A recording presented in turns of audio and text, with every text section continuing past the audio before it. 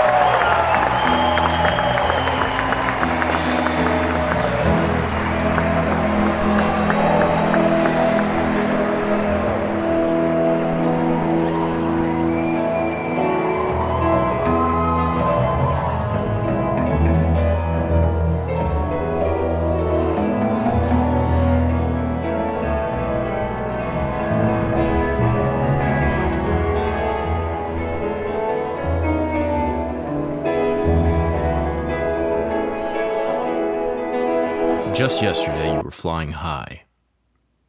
The wind at your back. You were going record speed. You had witnessed a miracle, one that you had first imagined, one that you fought for. A miracle of history. You had seen a very old mountain move. You finally had a story people could understand. A brand new, very old story nobody had heard, and no nation remembers to teach. A 3-act structure, an elevator pitch for your soul. You were comprehended now by people. This public, which could no longer comprehend each other or their own selves. People could feel you, see your tale loud and clear. You could turn your face to the crowd. For a second, you stopped being weird, stopped seeming random. Some people even said you were inspiring. You got ovations, nominations, invitations. You won 13 awards, all of it sincere, all from juries of your peers. Experts called you a contender. You had a secret people wanted to know. The era of losing causes, hopeless battles, dark rage, creative drought, ghetto scrambling and gambling, all in the past. You beat the odds, knew they could be beat, knew that every long shot was inevitable. The blues was on snooze. There was a crack in history, and the crack was just your size because you had drawn it yourself. You could slip right through it now and enter a new dimension with a whole new set of patterns, vibrating at a level beyond the old ones, with a techno kind of rhythm that promised joy to explore. Old burdens appeared now as animations to be edited and lifted at will. You thought maybe for a moment the past was past. You even moved to Hollywood. To be free, to be closer to the action. Closer, in fact, to the world. It seemed like perfect timing until... plot twist! My fellow Americans, tonight, I want to speak with you about our nation's unprecedented response to the coronavirus outbreak that started in China and is now spreading throughout the world. Today, the World Health Organization officially announced that this is a global pandemic. It still makes no fucking sense. There was no cause and effect. Not a single lesson to learn.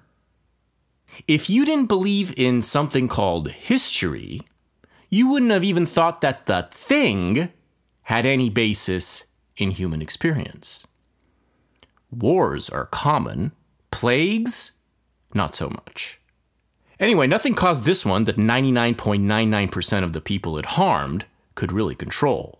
They didn't teach this sort of thing in drama class. In screenplay class, if you submitted this bit of reality on a piece of paper, it would get you an F. Though the Greeks would be less surprised by a weird spring. a mutating virus, a second Black History Month, a world upside down. But the audience is no longer Greek. And the audience demands answers. The audience always demands answers. As Somerset Maugham said about writing plays, the audience are determinists to a man. If you don't give them answers, they will invent answers for themselves. Custom, boutique chains of cause and effect for a single world event will be spun entirely out of their most consumed pundit's fancy. It'll run to the very top, not stopping at the global elites, but the alien demon beings that control the global elites, and the bankers who control the alien demon beings. No vacation for anyone. This is war. This is mayhem. This is the sound of democracy saving itself. Wouldn't the Greeks be proud? This is needles, witchcraft, riots. This is zombies. This is news from hell, and it's on every street corner. Don't ask. That would be disinformation. Asking is for domestic terrorists. The world will enter an epoch of answers, and a blizzard of retarded answers will turn the world upside down. Thank God you're in Hollywood, where stars have always paved the ground. And an old voice always tells you to look beneath your feet. I'm walking through streets that are dead.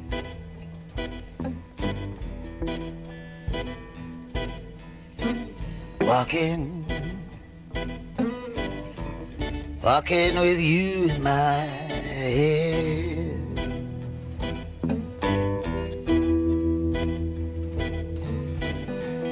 My feet are so tired, my brain is so wired.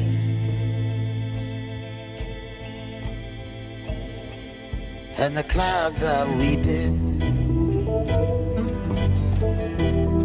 You did not trust that voice when it first met your ear. It was a whiny voice, a hippie voice, sounded like a pointing finger. A cawing, derisive voice is what Philip Larkin called it in a positive review. The voice of the 60s. You did not trust the 60s, and you did not trust protest as a genre, even if that was kind of your whole thing. You were a red-pilled young man, based and red-pilled, as they say, even if you hated the Matrix. What red-pilled you was the discovery that all forms of protest taught in school were state-approved. For your homework today, protest. Phony propaganda. If this textbook shit was protest, what were the real protests? Were they perhaps depicted in textbooks as something else? As villainy? Were they edited out completely? Did somebody say the voice of his generation? But how could the voice of a generation be a voice of protest? And then you heard the voice. It was coming from a little radio on the bicycle of a burnt-out hippie in Isla Vista. Something about something blowing in the wind. Or maybe it was a hurricane.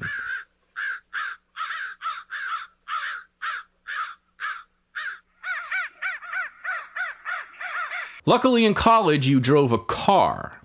Not a fast car exactly, but you drove it fast. Almost got arrested for going 99 on the 101 in the middle of the night. Had a warrant out for your arrest, same time as Michael Jackson. Cars need fuel. One Friday sophomore year, you were sitting at the mobile gas station in Goleta. The radio was on K-Tide 99.9, the station that played Black Magic Woman and Hotel California, but also every once in a while a third different song.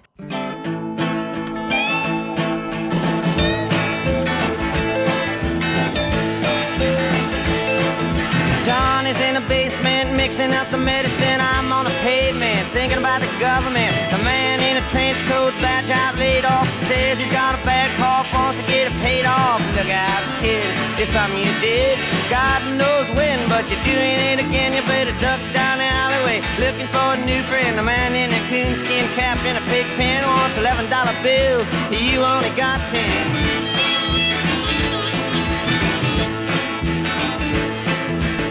On the page at first glance, Subterranean Homesick Blues appears to be as finger-pointy as it gets, a beatnik anthem of youth revolt against the rat race. But what you hear is something different. What you hear is a protest of the spirit, a protest about protest, a protest of protest itself. Here was a protest that stays protest. Quote, "The madly complicated world was something I took little interest in," wrote the protester. "It had no relevancy, no weight. I wasn't seduced by it. What was swinging, topical, and up-to-date was stuff like the Titanic sinking, the Galveston flood, John Henry driving steel, John Hardy shooting a man, and the West Virginia line. All this was current, played out in the open. This was the news that I considered, followed, and kept tabs on." End quote. Oh, get born, keep warm, short pants, romance. Learn to dance, get dressed, get blessed. Try to be a success, please her, please him. Buy gifts, don't steal, don't live. 20 years of schooling and they put you on the day shift. Look out, kid, they keep it all hid. Better jump down a manhole, light yourself a candle. Don't wear sandals and try to avoid the scandals. Don't wanna be a bum, you better chew gum. The pump don't work cause the vandals took the handle.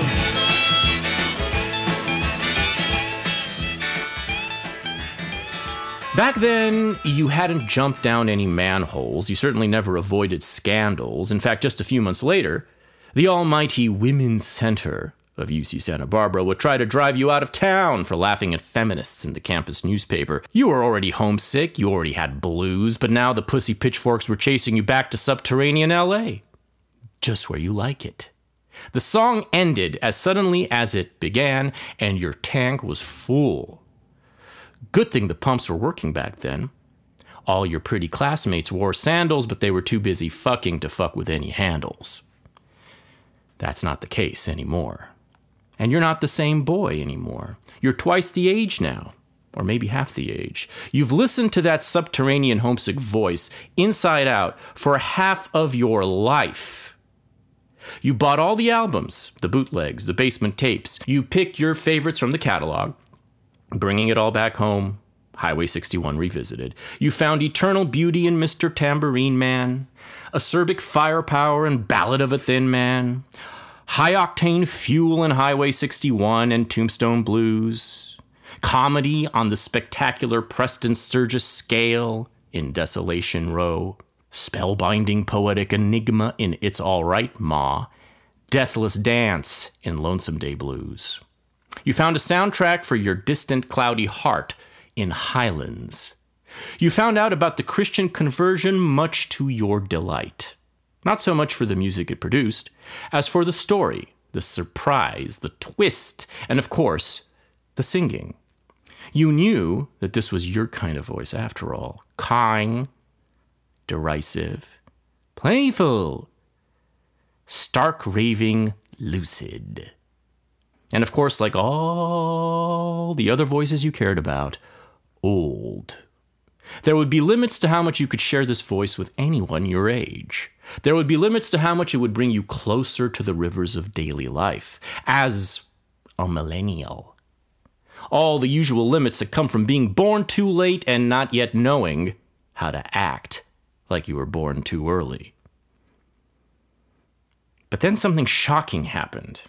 A few months after you turned 21, Bob Dylan, at the age of 65, appeared as a silhouette in an iPod commercial playing an old familiar blues song with strange new lyrics to match the old refrain.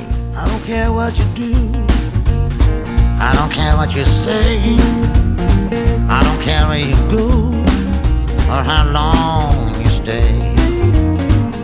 Someday, baby, you ain't gonna work for me anymore.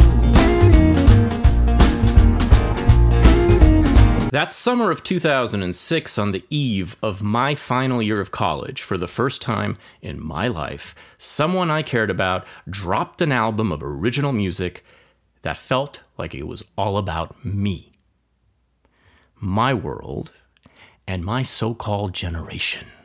The album's title? Modern Times.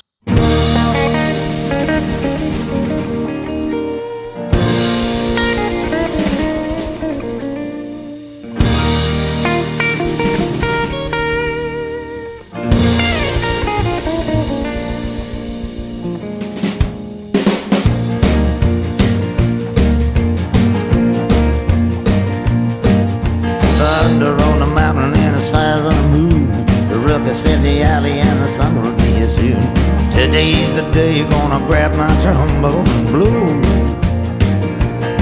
Well, it's hot stuff here, and it's everywhere I go.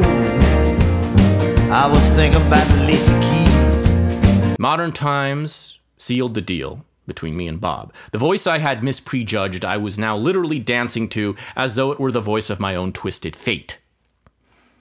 But all pacts and covenants of that kind eventually make their way to storage. You don't read them over every morning, and after 2 more original albums, Together Through Life and Tempest, both of which I love, by the way, both of which I played the shit out of, Bob Dylan took another strange detour, recording a whole bunch of so-called Sinatra songs, and he was taking them seriously, and nobody knew what to make of it or what he was up to. Just like they never knew what he was really up to in the extremely volatile live performances of his late-stage, never-ending tour. Ladies and gentlemen, please welcome the poet laureate of rock and roll, the voice of the promise of the 60s counterculture, the guy who forced folk into bed with rock, who donned to make up in the 70s and disappeared in a haze of substance abuse, who emerged to find Jesus, who was written off as a has-been by the end of the 80s and who suddenly shifted gears, releasing some of the strongest music of his career, beginning in the late 90s.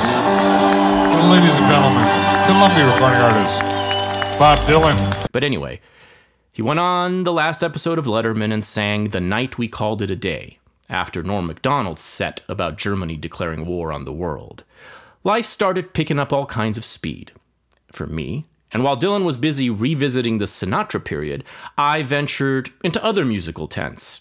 Figured I had to get up to speed with modern times, broaden some horizons, narrow others, find my footing in the cultural rat race, become relatable, or at least comprehensible, more vulnerable, to the present. You go your way and I'll go mine. And then 2020 happened.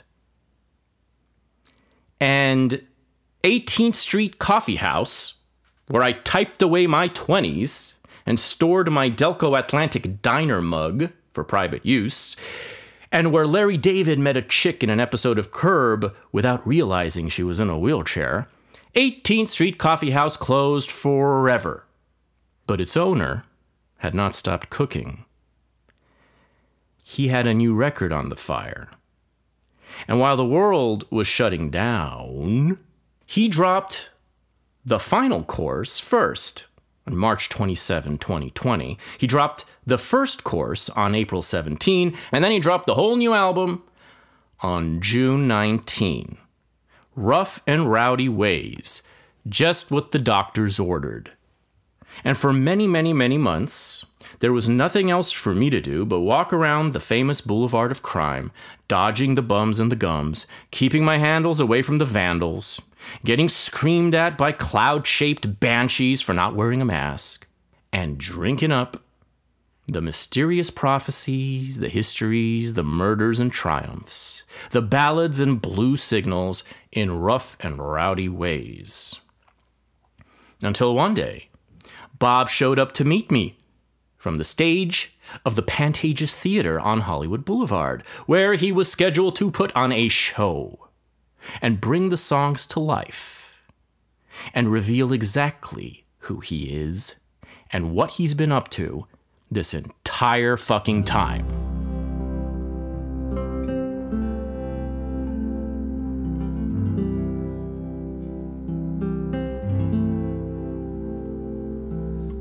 Today and tomorrow, and yesterday too, the flowers are dying like all things do. Follow me close, I'm going to Berlin, Ali. I'll lose my mind if you don't come with me. I fuss with my hair and I fight blood feuds. I contain multitudes. Ladies and gentlemen, I contain multitudes, he announces on stage at the Pantages and in the first song of Rough and Rowdy Ways. Many people say it's hard to make out the lyrics in Bob's live performances, but there is no tongue-in-cheek this time. The lyrics are crystal clear.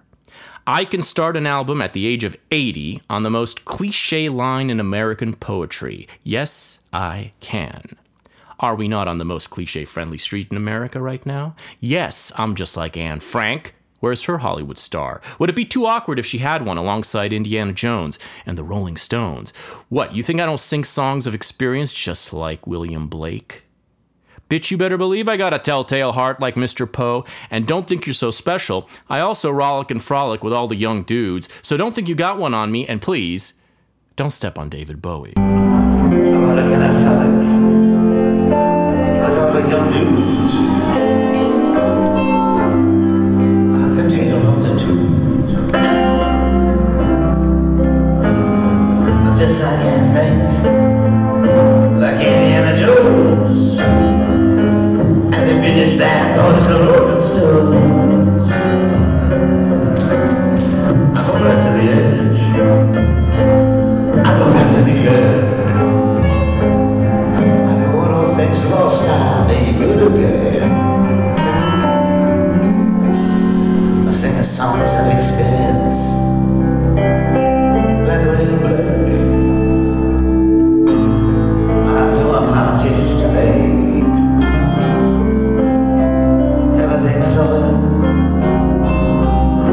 But at the same time,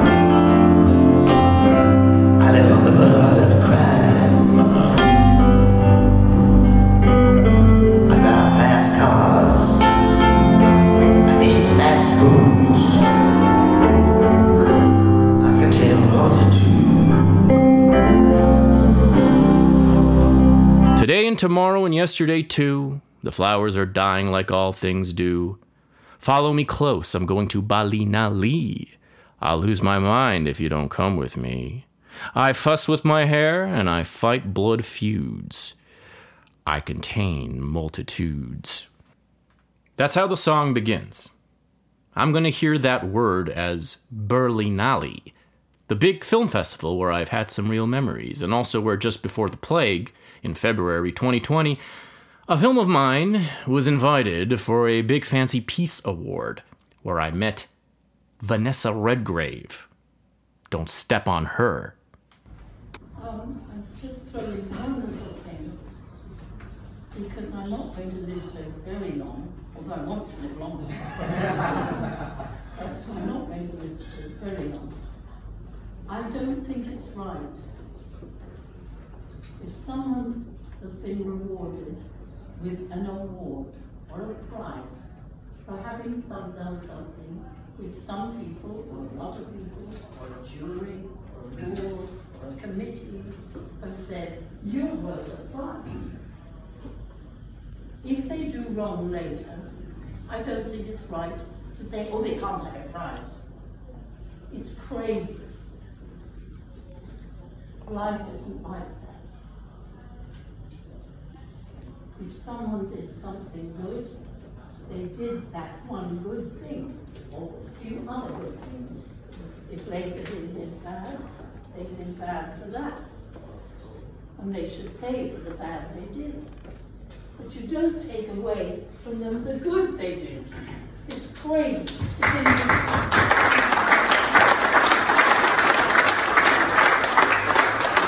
Vanessa Redgrave, rebel against Me Too. Could she be the lass in the lass from Ballinally? An old poem of the town from the Irish Midlands that might be the real source of Bob's reference in that verse.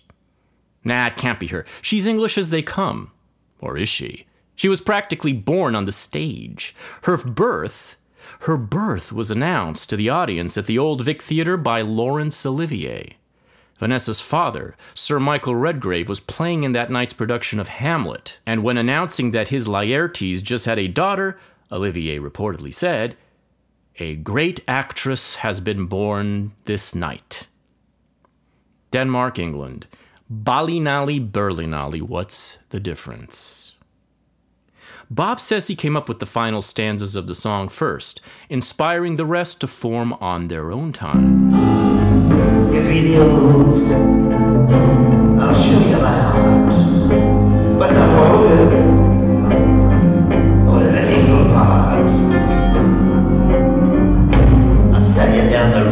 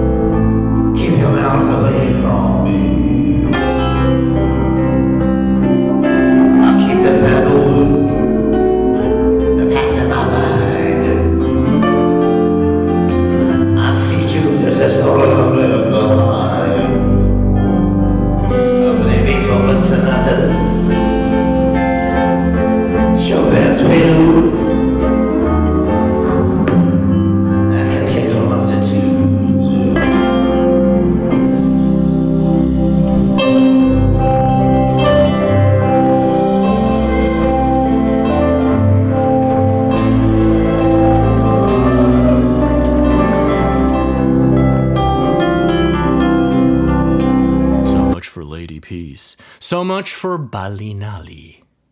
It's back to Hollywood now. Then maybe later we can retake Berlin. History, baby. You can change it, and you can make it, and you can write it, and you can name it. But the one thing nobody has ever been able to do is escape it.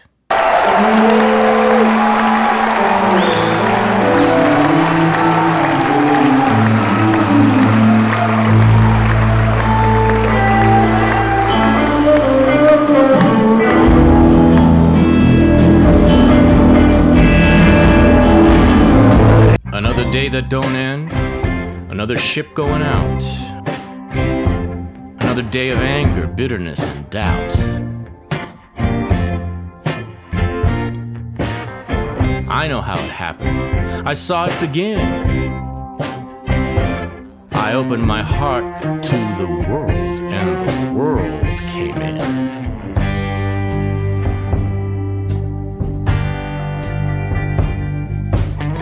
Hello, Mary Lou. Hello, Miss Pearl. My fleet-footed guides from the underworld.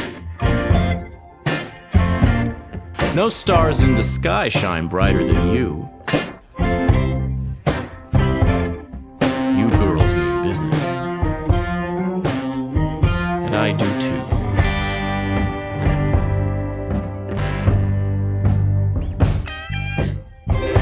Well, I'm the enemy of treason, enemy of strife,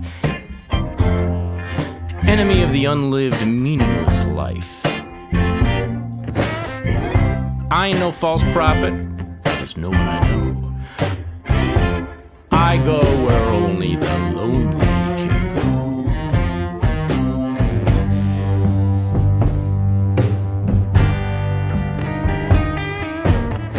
I ain't no false prophet.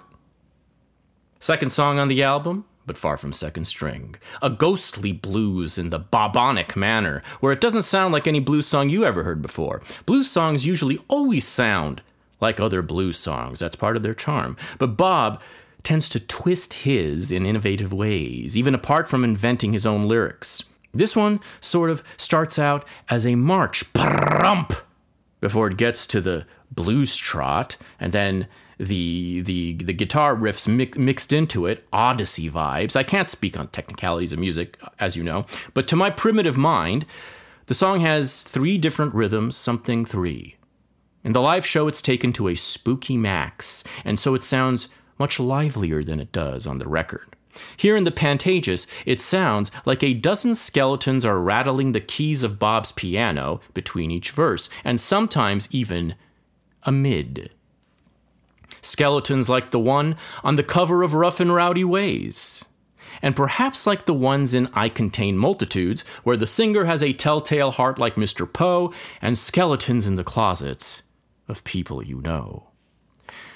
Who is this Ain't No False Prophet? Where did he come from? And what is he doing on Hollywood Boulevard today? Always something 3.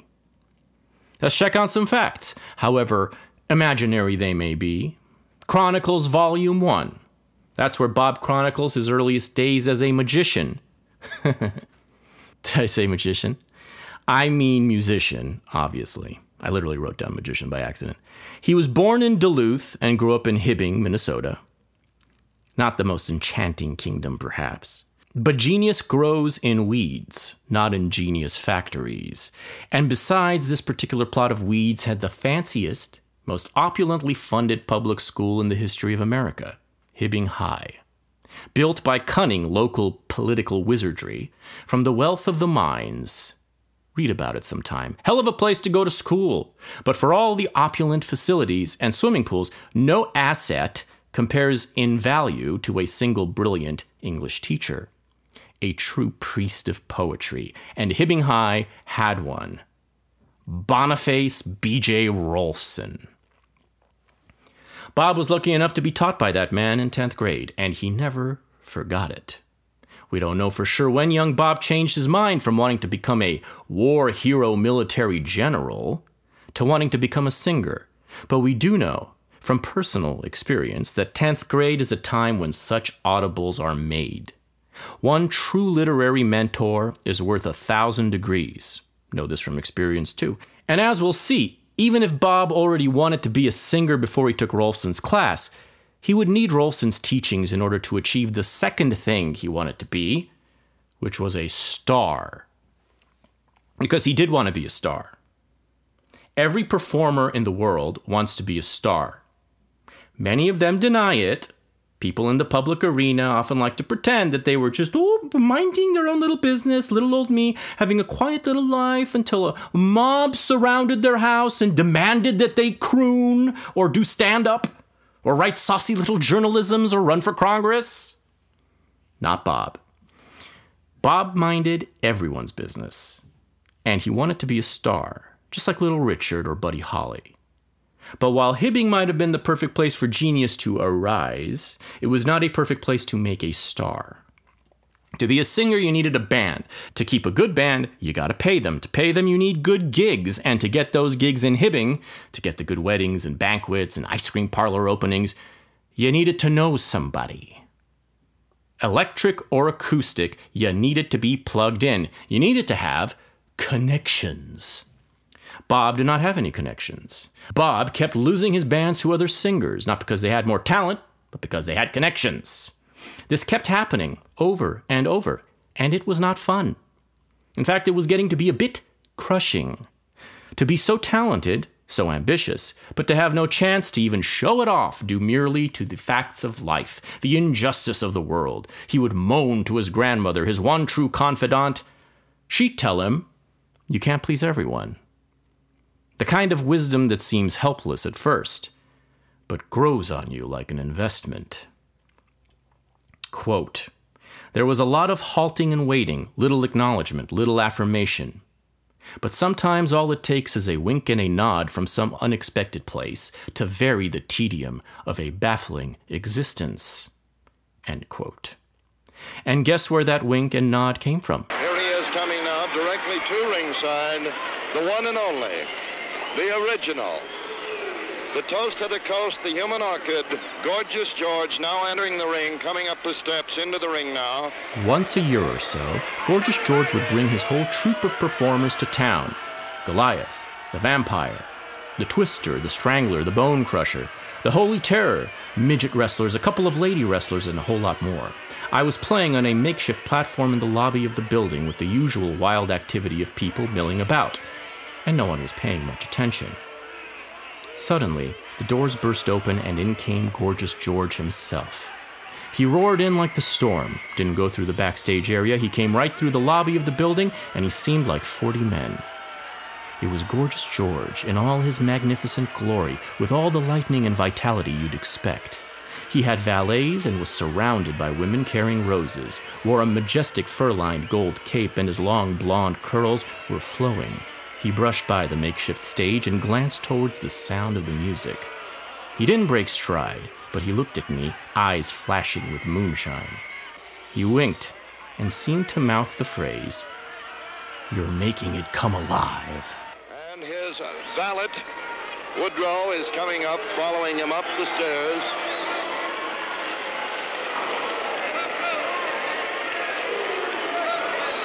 His second, Irving Laufer, is holding the ropes apart, and the Gorgeous One steps into the ring. Whether he really said it or not, it didn't matter. It's what I thought I heard him say that mattered, and I never forgot it. It was all the recognition and encouragement I would need for years to come. Sometimes that's all it takes. The kind of recognition that comes when you're doing the thing for the thing's sake and you're onto something. It's just that nobody recognizes it yet. Gorgeous George, a mighty spirit. That's the Hellenic look that Gorgeous George is wearing by Frank and Joseph of Hollywood. And they say it was dull to grow up in the 1950s. They being probably the same people who think it matters whether Gorgeous George really did say those words to Bob, or whether his presence alone made them heard. There's the bell, and we're ready for action. Paths, once crossed, can never be uncrossed. Babe. Bob would lose his band he was playing with that night, lose him like all the rest. But while it may be damn near impossible for a singer to sing without a band, it's not actually impossible. Lack of connections, with a little help from the never backstage Gorgeous George, forced Bob to realize that if he wanted to be a star, he'd have to learn to be his own band. And if you want to be your own band, you better learn a thing or two about folk music. Fate is shaped by two hands, not one. And if you want to play folk songs, you better be capable of following them exactly where they lead. Even if they lead to 1,000 different places, from one moment to the next, from one performance to another, depending on who you are that day and who might be listening. In other words, if you want to be a one-man band, you can't do it yourself. Maybe you need to summon the dead. They can't speak for themselves. But if you learn their stories, you can speak for them.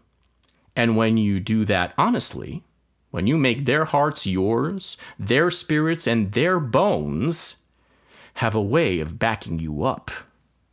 Even if your style is too erratic to find a place on the radio. The radio wants light entertainment, but your defendants, the dead, your accompaniment, your band of misfit spirits are too wild for that. Folk songs became Bob's, quote, perceptor and guide into some altered consciousness of reality, some different republic, some liberated republic. Greil Marcus, the music historian, would some 30 years later call it the Invisible Republic, end quote. With the army of that Invisible Republic behind him, Robert Zimmerman became Bob Dylan. Many rock stars get famous with a band and then go solo. Bob started solo and then broke off violently with himself, famously outraging the entire folk world who took him for their Messiah, their Moses in revolt of corporate Pharaoh, their one true connection. When he went electric in 1966 with a brand new band, and not just any band, the band. It was a classic rock and roll arc in reverse. You could say Bob Dylan was the first rollin' rock star. But let's not put the horse before the cart. Before he became a star, Dylan had to make his Invisible Republic manifest, had to fuse it with the republic in which he stood. Singing old folk songs, however brilliantly, could only get him so far. It got him noticed by the great producer and talent scout John Hammond. It got him a Columbia deal and that first album, titled Bob Dylan, where true to folk form, he sounds much older than his age, sounds like he could be singing from a campfire during the Civil War, if they had Columbia's technology. To make an Invisible Republic visible, you can't just sound old. You also have to sound young. You have to remind people that ancient as your tales are, you are still very much alive, more alive than anyone else. Hard to do when every song ends with a surprise visit from the Grim Reaper, bringing jello. Bob realized he would have to write his own songs. Protest songs? No. Rebel songs. Rebel songs. Rebel songs, like the ones, the ballads the old Irish drunks were singing all night at the White Horse Tavern on Hudson, where Bob liked to hang out and get inspired. Quote, the language was flashy and provocative, a lot of action in the words, all sung with great gusto. They weren't protest songs, though, they were rebel ballads. Even in a simple melodic wooing ballad, there'd be a rebellion waiting around the corner. You couldn't escape it. There were songs like that in my repertoire, too, where something lovely was suddenly upturned, but instead of rebellion showing up, it would be death itself, the Grim Reaper. Rebellion spoke to me louder. The rebel was alive and well, romantic and honorable. The Grim Reaper wasn't like that. End quote. A vision was forming, but it needed color, American color. And it needed language, and it needed principles. Luckily, newspapers from the American Civil War had all of these things in mind-blowing style. Bob would read them at the New York Public Library. His description of that experience, recorded in Chronicles Volume 1, is truly a must-read. For example, he realizes that, quote, in some ways, the Civil War would be a battle between two kinds of time, end quote. Almost like the difference between a 2-3-minute song that feels long and a 6-minute song that feels short, and a 17-minute song where the concept of time disappears altogether. Bob knew that to get on the radio, he would have to expand the nation's attention span single-handedly. And he finally did it, with Like a Rolling Stone, which blasted the radio shot clock by 2. That was a great deal more revolutionary than going electric. You want to write rebel songs that never run out of steam? You want to be a rebel that never runs out of a cause? Rebel against time. Something to give. No false mother. You know that's right. I can't remember when I was born.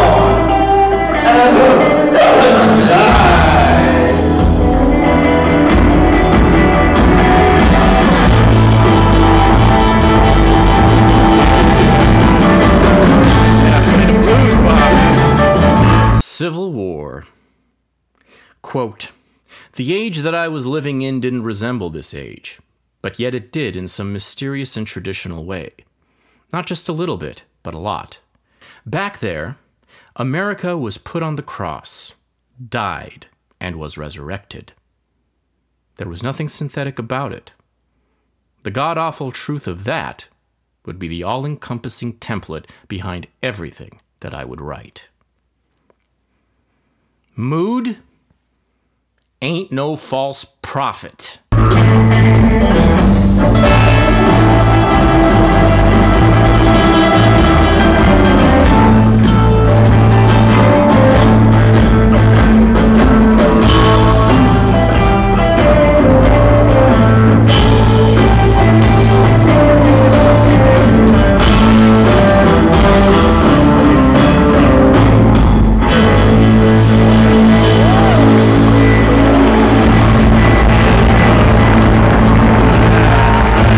That got a little dark there. Whoa, we're in Hollywood, baby. Hollywood, California. What's all this drama? Let's rent a Vespa, go catch some sights.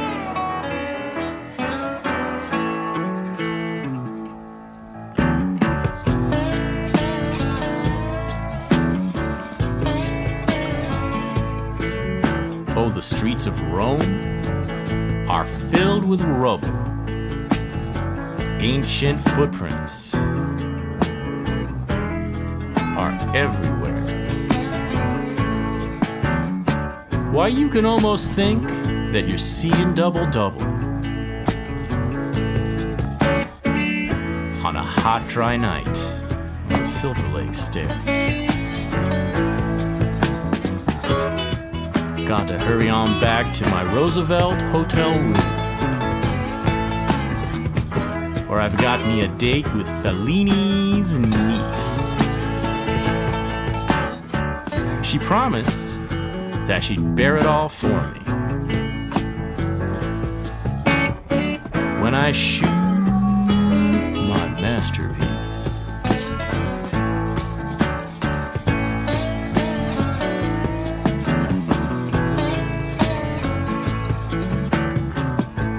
Oh, the hours I've spent inside the Coliseum, dodging linebackers and calling for time. Oh, those speedy kings of the pack, I could hardly see them.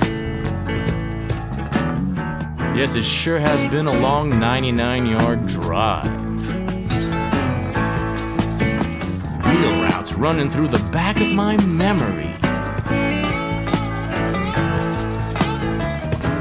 When I ran on the hilltop following a pack of wild Greeks.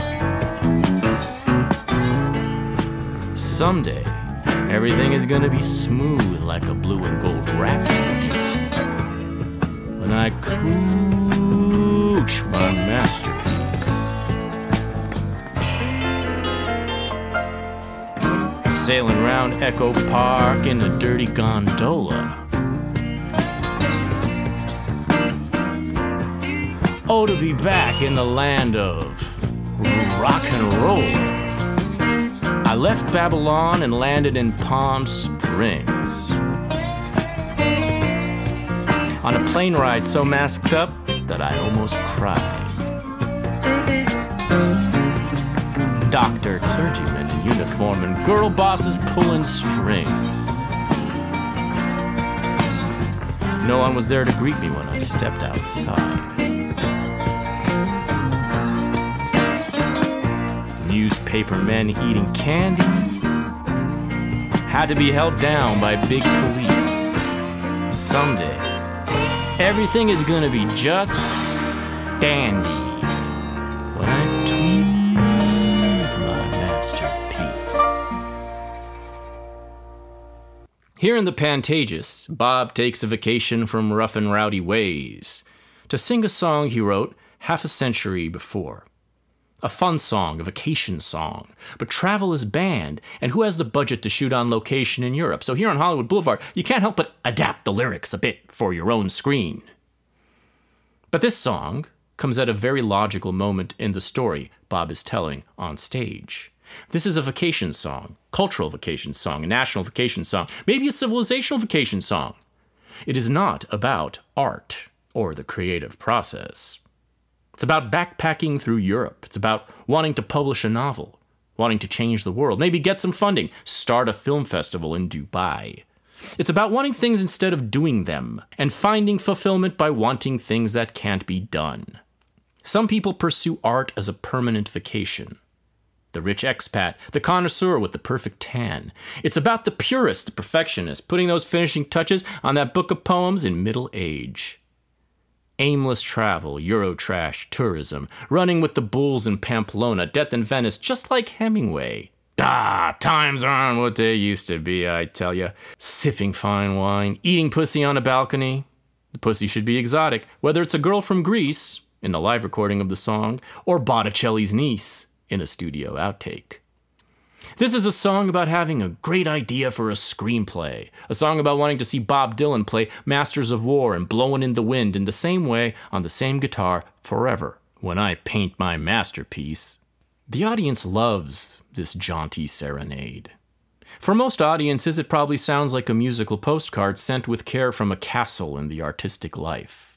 They're rooting for that masterpiece to get painted. Can't wait to see it. They have confidence in this guitar poet. They have hope. They probably don't notice the tell in the title, which points to exactly when that beautiful masterpiece is scheduled to drop. A crowded spot on the space-time continuum known as never. The song demonstrates as well as any why Bob Dylan wrote that, quote, "Folk songs are evasive.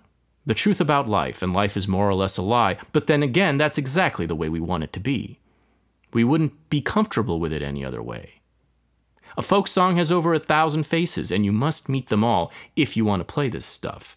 A folk song might vary in meaning, and it might not appear the same from one moment to the next. It depends on who's playing and who's listening," end quote. And you gotta believe that some nights, when he sang this number, Bob Dylan was singing about himself. No star and no nation and no civilization is immune from such lulls. The difference between the fake artist and the real one is in the self-awareness. This is an anthem of decadent wishful thinking, of laze and haze and living in a museum, and it probably applies to many of the types who remained stuck in the village gaslight folk scene from which Bob Dylan soared. If it's creative process that you seek, that's coming later in the show. Stay tuned. Cancel that Mediterranean cruise and grease yourself for some rough and rowdy ways.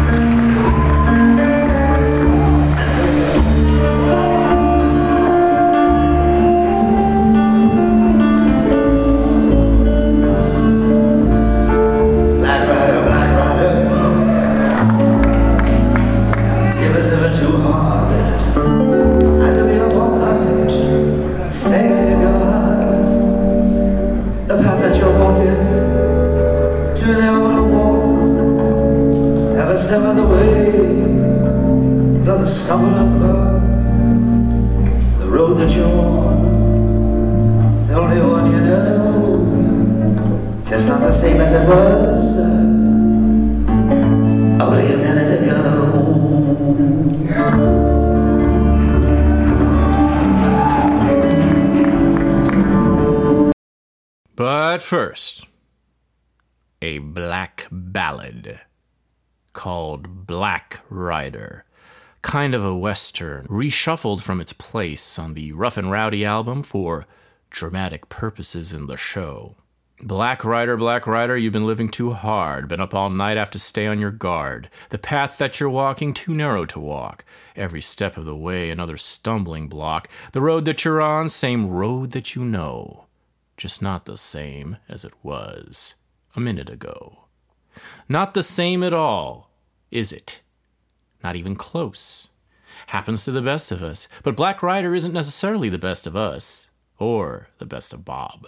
Who is the Black Rider? Tons of speculation online about this one. Somebody says the Black Rider is the third horseman of the apocalypse, famine.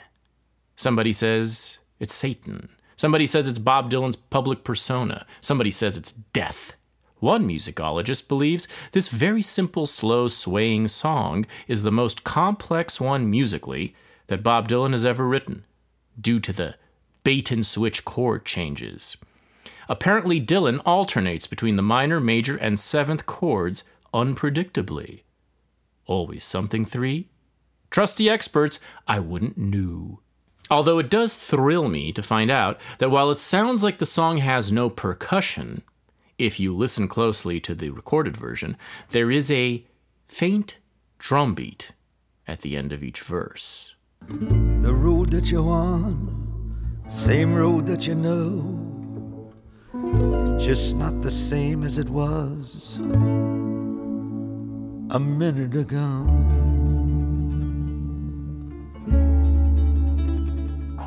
In the live versions he's been playing lately, like just this month, that drum beat is allowed to flower and rejuvenate the entire song with a full-on rhythm. Just not the same as it was only a minute ago.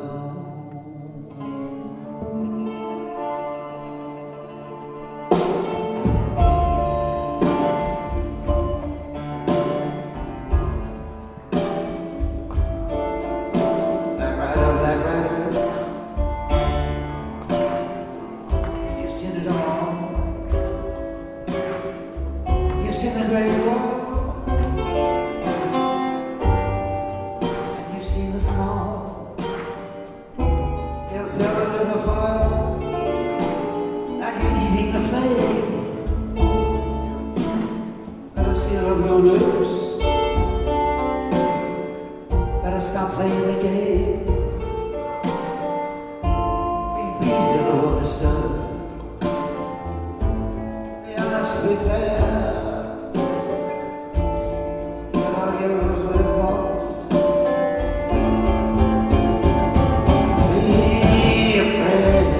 This song has a long way left to ride. To my mind, Black Rider is a sequel to The Man in the Long Black Coat, a song Bob wrote for his album Oh Mercy in 1989. The lyrics of that song, he says, try to tell you about someone whose body doesn't belong to him, someone who loved life but cannot live, and it rankles his soul that others should be able to live. A song he describes as, quote, the real facts. A song he thought of as his own I Walk the Line. That unforgettable tune where Johnny Cash keeps a close watch on this heart of mine. Black Rider, you've seen it all. You've seen the great world and you've seen the small. You fell into the fire and you're eating the flame. Better seal up your lips if you want to stay in the game. Be reasonable, mister, be honest, be fair. Let all of your earthly thoughts be a prayer. You fell into the fire and you're eating the flame. Better seal up your lips if you want to stay in the game. Interesting. And a long way now from The Man in the Long Black Coat, which sounds like it could be the opening credit song to a season of True Detective.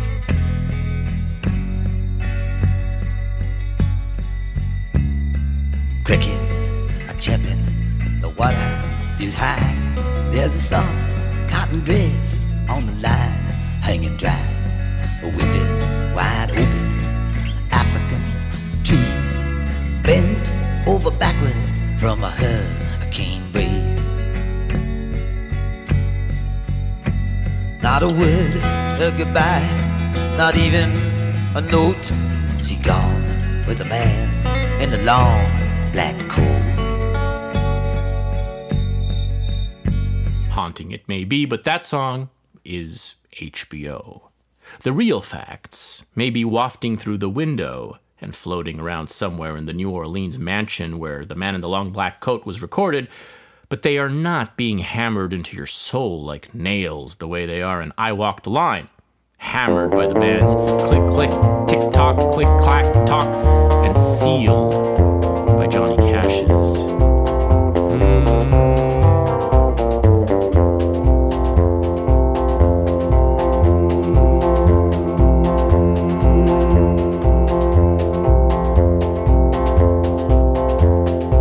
I keep a close watch on this heart of mine. So it seems like Bob is taking another swing at it, now that the Black Rider is old, and a lot of flames have been eaten, cigs smoked beyond the butt, many a lip sealed up for good. The singer is mourning him and warning him. You can spend a lot of time on that last verse before it drives you crazy, and you tell the Black Rider to please shut up, lock down, stop making provocations, shelter in place. Black Rider, all dressed in black. I'm walking away, you try to make me look back. Now, hard as it rests, I'd like to keep it that way. I don't want to fight, at least not today. Go home to your wife, stop visiting mine. One of these days I'll forget to be kind. But the Black Rider still has a few tricks up his sleeve. Black Rider, tell me when, tell me how. If there ever was a time, let it be now. Let me go through, open the door. My soul is distressed, my mind is at war. Don't hug me, don't flatter me, don't turn on the charm. I'll take a sword and hack off your arm. In On War, Karl von Clausewitz writes, quote, "War is nothing but a duel on a larger scale. Countless duels go to make up war, but a picture of it as a whole can be formed by imagining a pair of wrestlers." Pressure hold. It is not a submission hold. Now he turns it to a figure four wrist lock, and Gorgeous George steps outside the rope. Ha ha ha ha!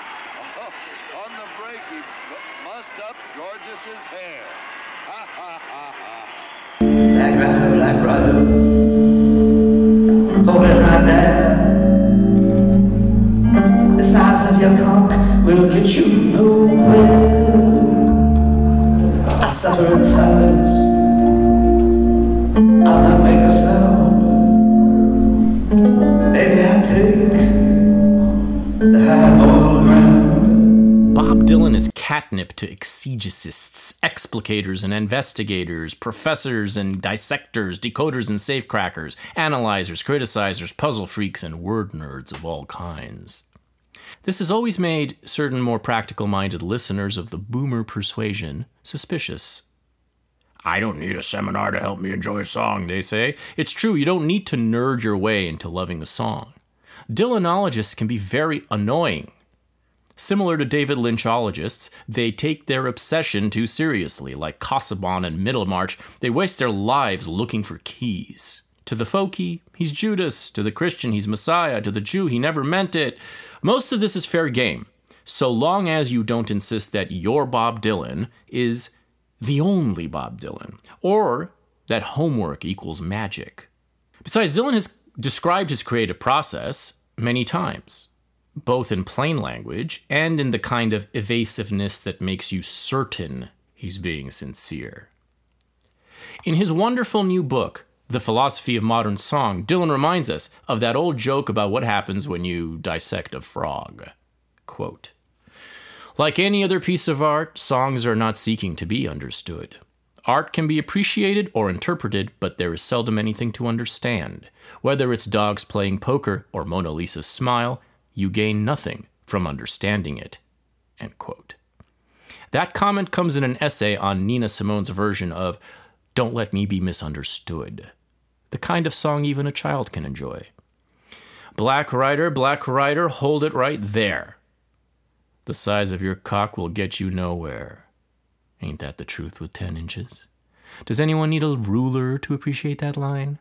Folk songs are supposed to belong equally to the listener as they do to the singer.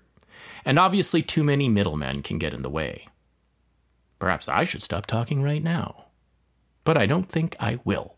Because, for all the talk of Bob Dylan in certain quarters, nobody under a certain age is going to have any idea who he is or what his music is unless it's rammed down their fucking throats. Besides, I ain't a middleman. I'm just walking and talking to myself here on Hollywood Boulevard, making my own version of Bob. If a song enchants you on its own, it's fun to elaborate that enchantment by nerding out on the lyrics and the notes and the influences, especially if it's a vague, minor key sort of enchantment like this one. But you can't be a dull fucker about it. Your aim should be to expand the experience of the music as opposed to narrow it. I hear some things that none of the critics or pitchfork people seem to hear in Black Rider. I hear the possibility that the singer, addressing the Black Rider, is 5 different people. A different opponent in each verse. If the Black Rider has a voice, I hear a younger version of it in the next song of this very concert, I'll Be Your Baby Tonight, from Bob Dylan's 1967 album John Wesley Harding, and first released, notably, as the B-side on the single of All Along the Watchtower. Shut the lights, shut the door. You don't have to worry, worry anymore. I'll be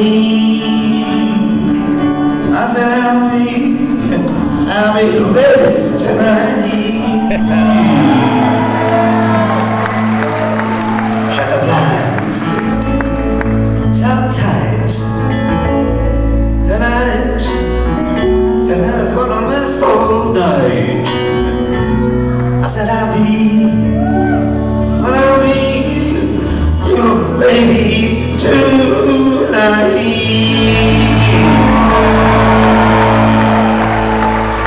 While mockingbirds gonna sail away, we're gonna let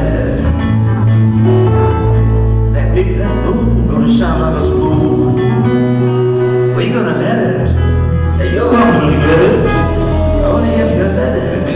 Kick your shoes on. Have no fear.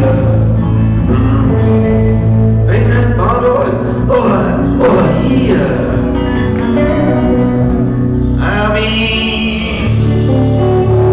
I said I'll be your baby tonight.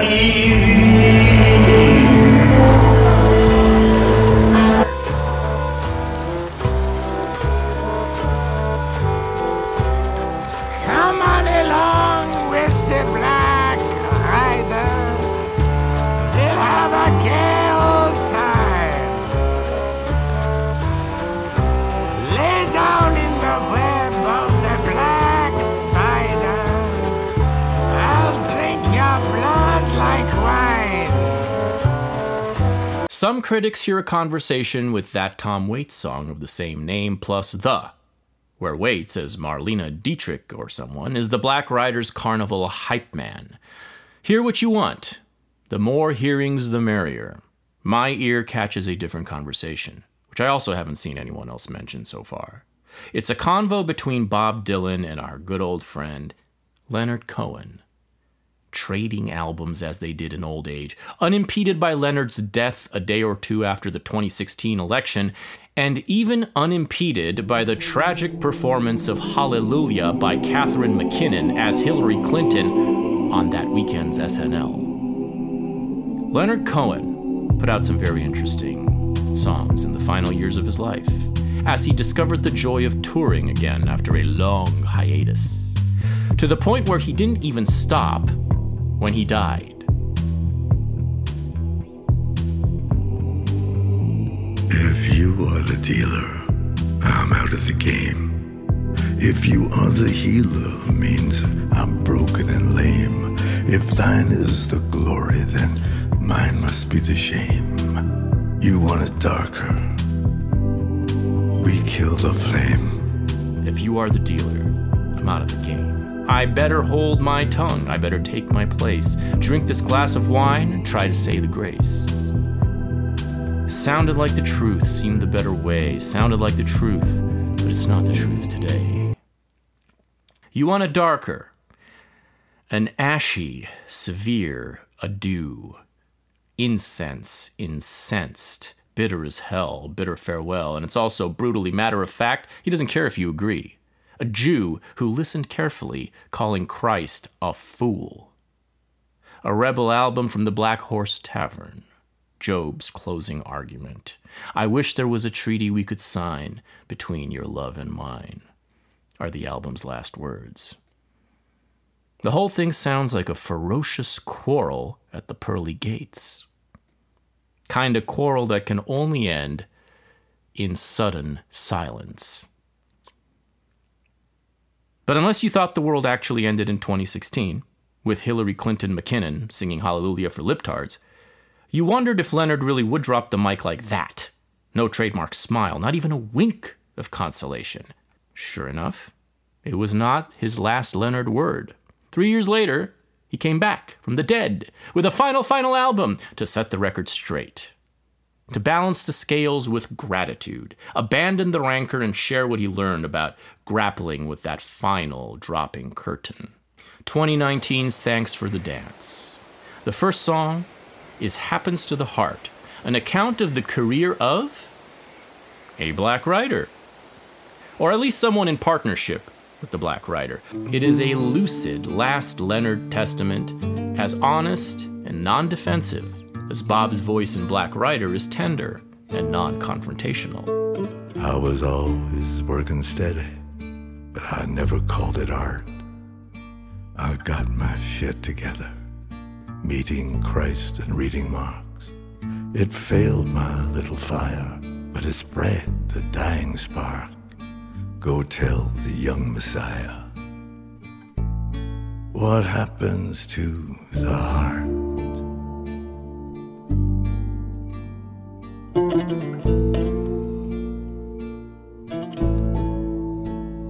There's a mist of summer kisses where I tried to double park.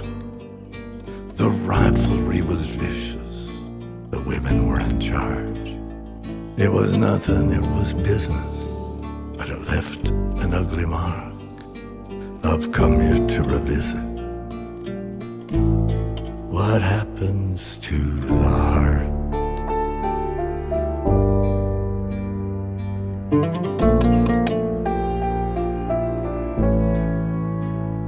I was selling holy trinkets, I was dressing kinda sharp, had a pussy in the kitchen and a panther in the yard. In the prison of the gifted, I was friendly with the guards, so I never had to witness what happens to the heart.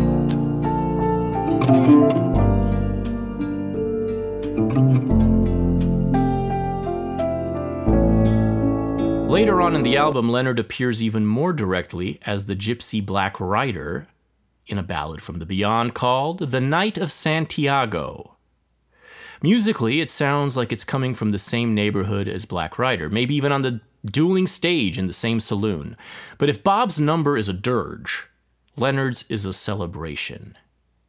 A story of a fleeting fling, a seduction wrung for all the songs it's worth. No apologies, no strings attached. The night of Santiago, and I was passing through.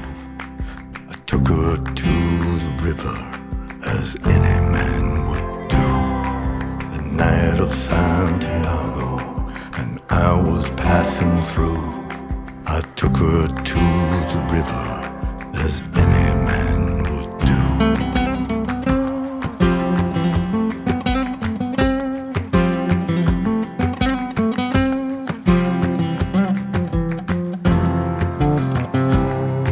I didn't fall in love, of course, it's never up to you. But she was walking back and forth, and I was passing through. When I took her to the river, in her virginal apparel. When I took her to the river, on that night of Santiago. And yes, she lied about it all, her children than her husband. You were born to judge the world, forgive me, but I wasn't. Who knows how many common Mariannes Leonard and Bob rode through on their parallel paths to and from the Black Horse Tavern? The possibilities are endless.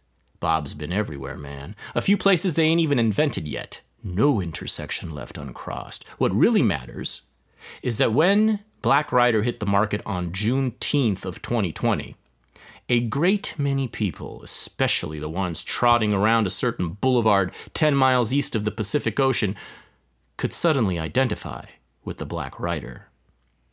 We woke up one morning and the streets were empty.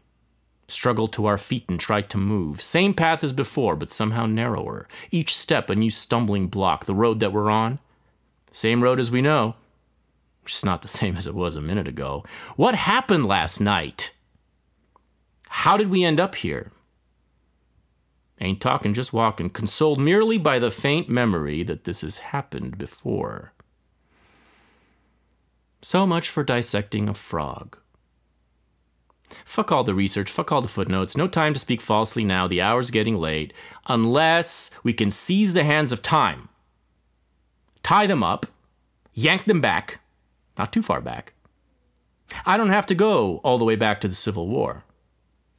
I just have to go back to, say, 2006, 2007. Modern times. Let's just go back to modern times. I listened to that CD countless times my senior year at UCLA. Musically, it was right up my alley, just like the previous two albums, which are known as Bob Dylan's late-stage Resurrection trilogy. Charting his quest back to musical and poetic mastery, the quest began with a broken Bob Dylan walking through a ghostly, raspy, insomniac jukebox with a mind of its own in 1997's Time Out of Mind, and coming out the other side with a defiant, proudly insane, old man swagger in Love and Theft, which settled any rude questions about its own authority by being released exactly on 9/11, 2001. Modern Times, 2006, built off it all, brought it all back home, cemented the new voice and transformation, anointed a new old man who might just walk around forever, who might just be the only one you see crossing any street the rest of America has left for dead. The songs didn't sound like old songs, his or anyone else's. They sounded like the entire history of American music chopped up, thrown into some celestial melodic blender, and poured anew. In a sense, they did for 60s rock and roll what Dylan had done in the 60s for traditional folk music. They reinvented time for their author to perform by, and they declared total independence from the state of the culture, even as Modern Times hit number 1 on the charts. But even though it hit number 1, Modern Times was not perceived as a prophecy. It was a triumph, it was a completed comeback, but it had no relevance in terms of the linear timeline and world events. It's not like Love and Theft coming out exactly on 9/11, or the first original album, Freewheeling Bob Dylan, coming out in May 1963, just a few months before JFK ended and the 60s began, or even, Slow Train, the first Christian album, coming out in 1979. And it's definitely not like the pinpoint prophetic precision of Rough and Rowdy Ways meeting the Big Plague.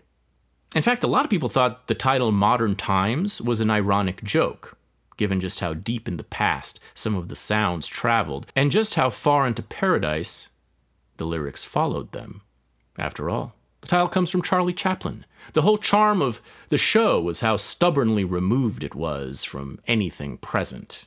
It's amazing how much can hide in plain sight or plain sound.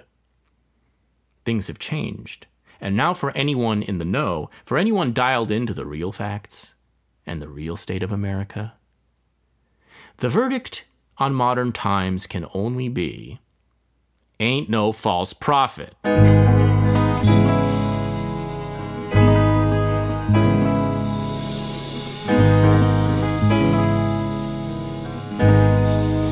And the prophecy arrives in its final song, that noir epic, endlessly connected and biblically open-ended closer.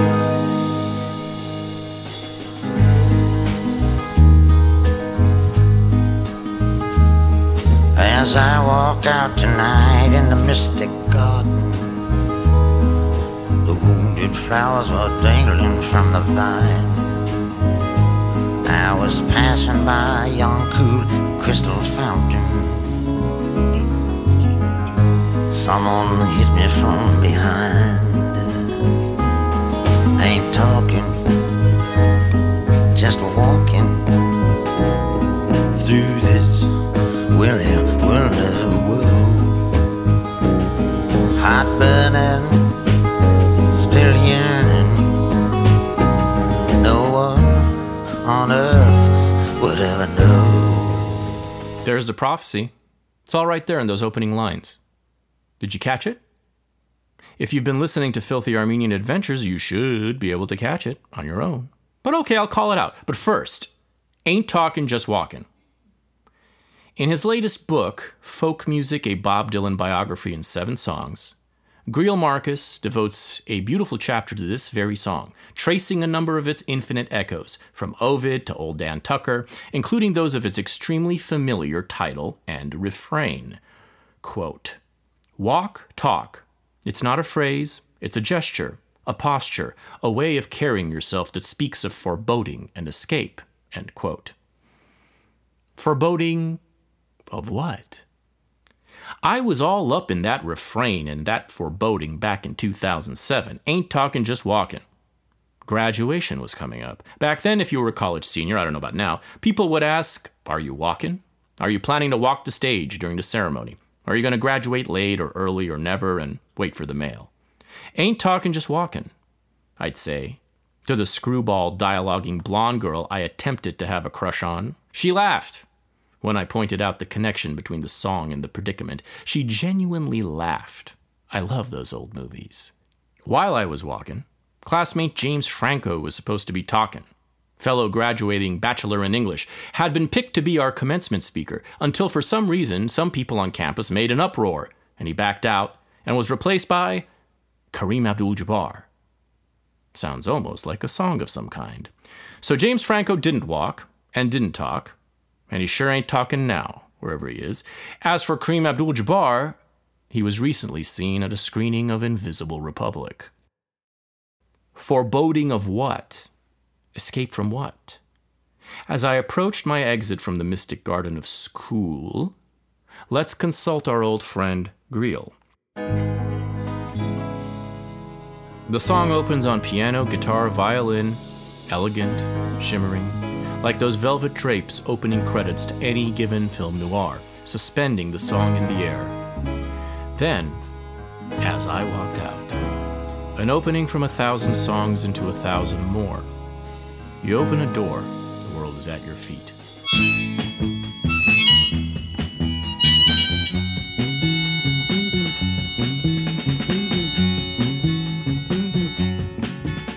As I went out one morning to breathe the air around Tom Paine's,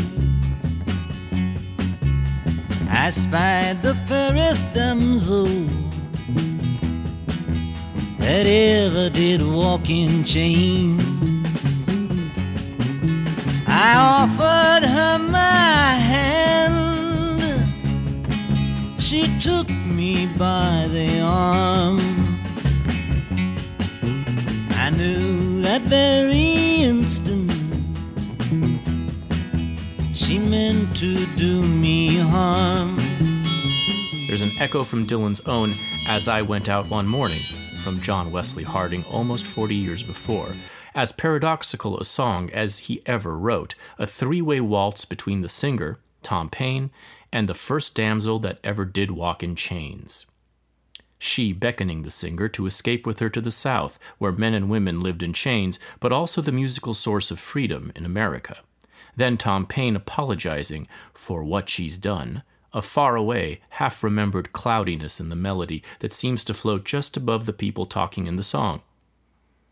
Yet, what's odd about the instrumental opening of Ain't Talkin', something you don't think about, you don't even hear, but that travels through the song, an unconscious perception that puts a haze over everything described, is that the musicians are playing an ending, not a beginning. That's the elegance of closing a door.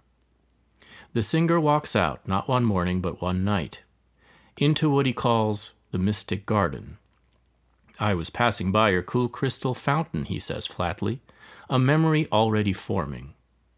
Someone hits him from behind. From that point on, it's a wondering.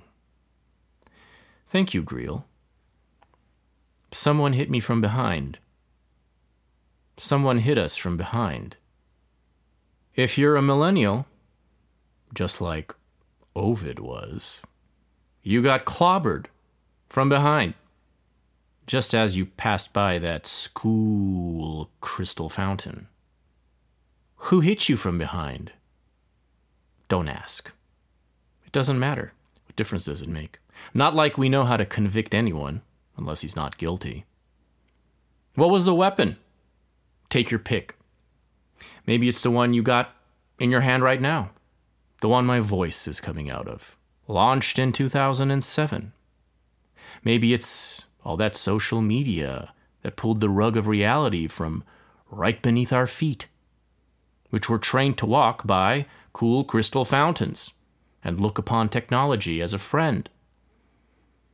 Maybe also, if we're getting super personal, what hit us from behind was the appearance of that beautiful man in the black polo shirt at the old-timey Apple Pan Diner just weeks before graduation, the one who introduced me to the very thought of, oh shit, all the young dudes carry the news, indeed. Apple Pan, established 1947. When you are seeking greatness, turn to the Apple Pan, a homey 1940s institution imitated everywhere from Duluth, Minnesota, to Bahrain. Double whammy, as they say. Maybe it's all those things that are the weapon, in concert with what they call the Great Recession, which turned us all into perpetual interns. The Great Recession. Now, there's a truer phrase than any economist can even begin to know. Economies recovered, the world kept spinning in ever retarded ways, but there was a Great Recession that didn't stop. Culture, round about that time, began to recede, artificially igniting long-settled wars, rearming dormant thought police, retrying settled cases, reenacting old coups, disowning hard-earned rights in order to campaign for wrongs, shredding peace agreements for power plays, wiping smiles off of faces, extinguishing spirits, defunding men, redistributing subterranean homesick blues, producing endless distracting bubbles, creating very little that is good or new. It's just that after the plague of 2020 swung that blow to the entire world all at once, it was no longer possible to deny it. Life became, for all of us, concussed. A brain fog wandering like the one the singer of Ain't Talkin' is on through the last 8 beautiful verses of the song. Seeking all truth and beauty in the past, burning bridges before anyone else can cross, slaughtering opponents in their sleep, swearing to avenge the death of our fathers, counting the last loyal and much-loved companions who approve of us and share our code, practicing faiths that are long abandoned. Ain't no altars on this long and lonesome road, carrying a dead man's shield, walking with a toothache in our heel. One foot in front of the other, over the fallen stars on this boulevard of broken dreams, wondering as we wonder why even the ghosts have moved to Florida. And that's if we're lucky. That's if we still have a brain, if we still have a pulse. Black Rider, America is back on the cross again, and everybody knows it. And the only question is, will there be a third act this time? And that, my friends, is where Bob Dylan rides in from the Mystic Garden to the rescue.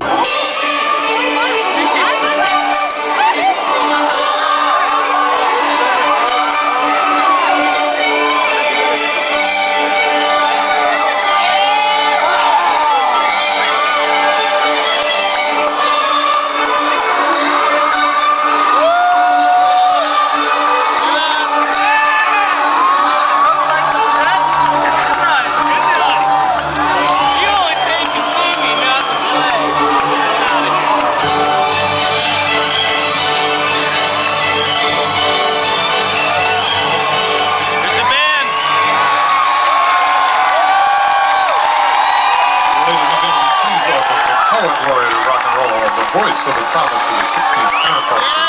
The guy who first spoke into bedroom rock. Who found into the 70s and 50s and hazy substances. Who emerged to find Jesus. Who was written off as a has-been by the end of the 80s and was suddenly shifted gears. Leads to some of the strongest of his career, beginning in the late 90s. Ladies and gentlemen, Columbia recording artist, Bob Dylan. That's the old introduction. He's no longer introduced by the funny carnival announcement taken from his description in a Minnesota newspaper some years ago. Now on this tour, he's taking the stage to some classical strings and getting right to business. He's not wandering anymore. He's marching. He's on a mission. It's going to be a long and narrow way. It's going to be a rough and rowdy way. But he's got a bottomless bag of magical songs to inject us with and a roadmap to perform. He's got all the connections we're going to need. This is the 5th time I've seen him live, and the 2nd time on Hollywood Boulevard, each performance grander than the last. He hasn't sounded this commanding in decades, this definite, or this powerful, since maybe the last time America was on the cross. We're not even at halftime at the Pantages Theater. So make sure to come back and find out if and how my beloved Bob Dylan can make this fucking country great again.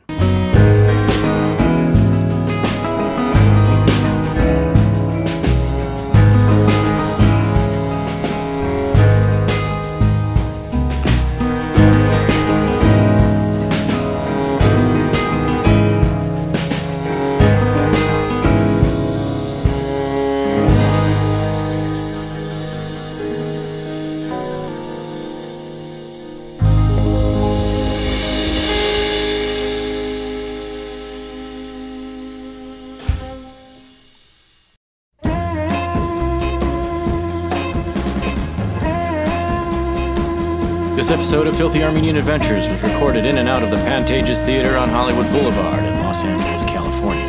Written and voiced by your host, Alec Mohibian. Supported entirely by patrons on Patreon. Subscribe now at patreon.com/filthyarmenian to get access to twice as many adventures and join the enlightened society of rug merchants, cigar singers, and oligarchs of the night who keep the lights on at Filthy Armenian Adventureland.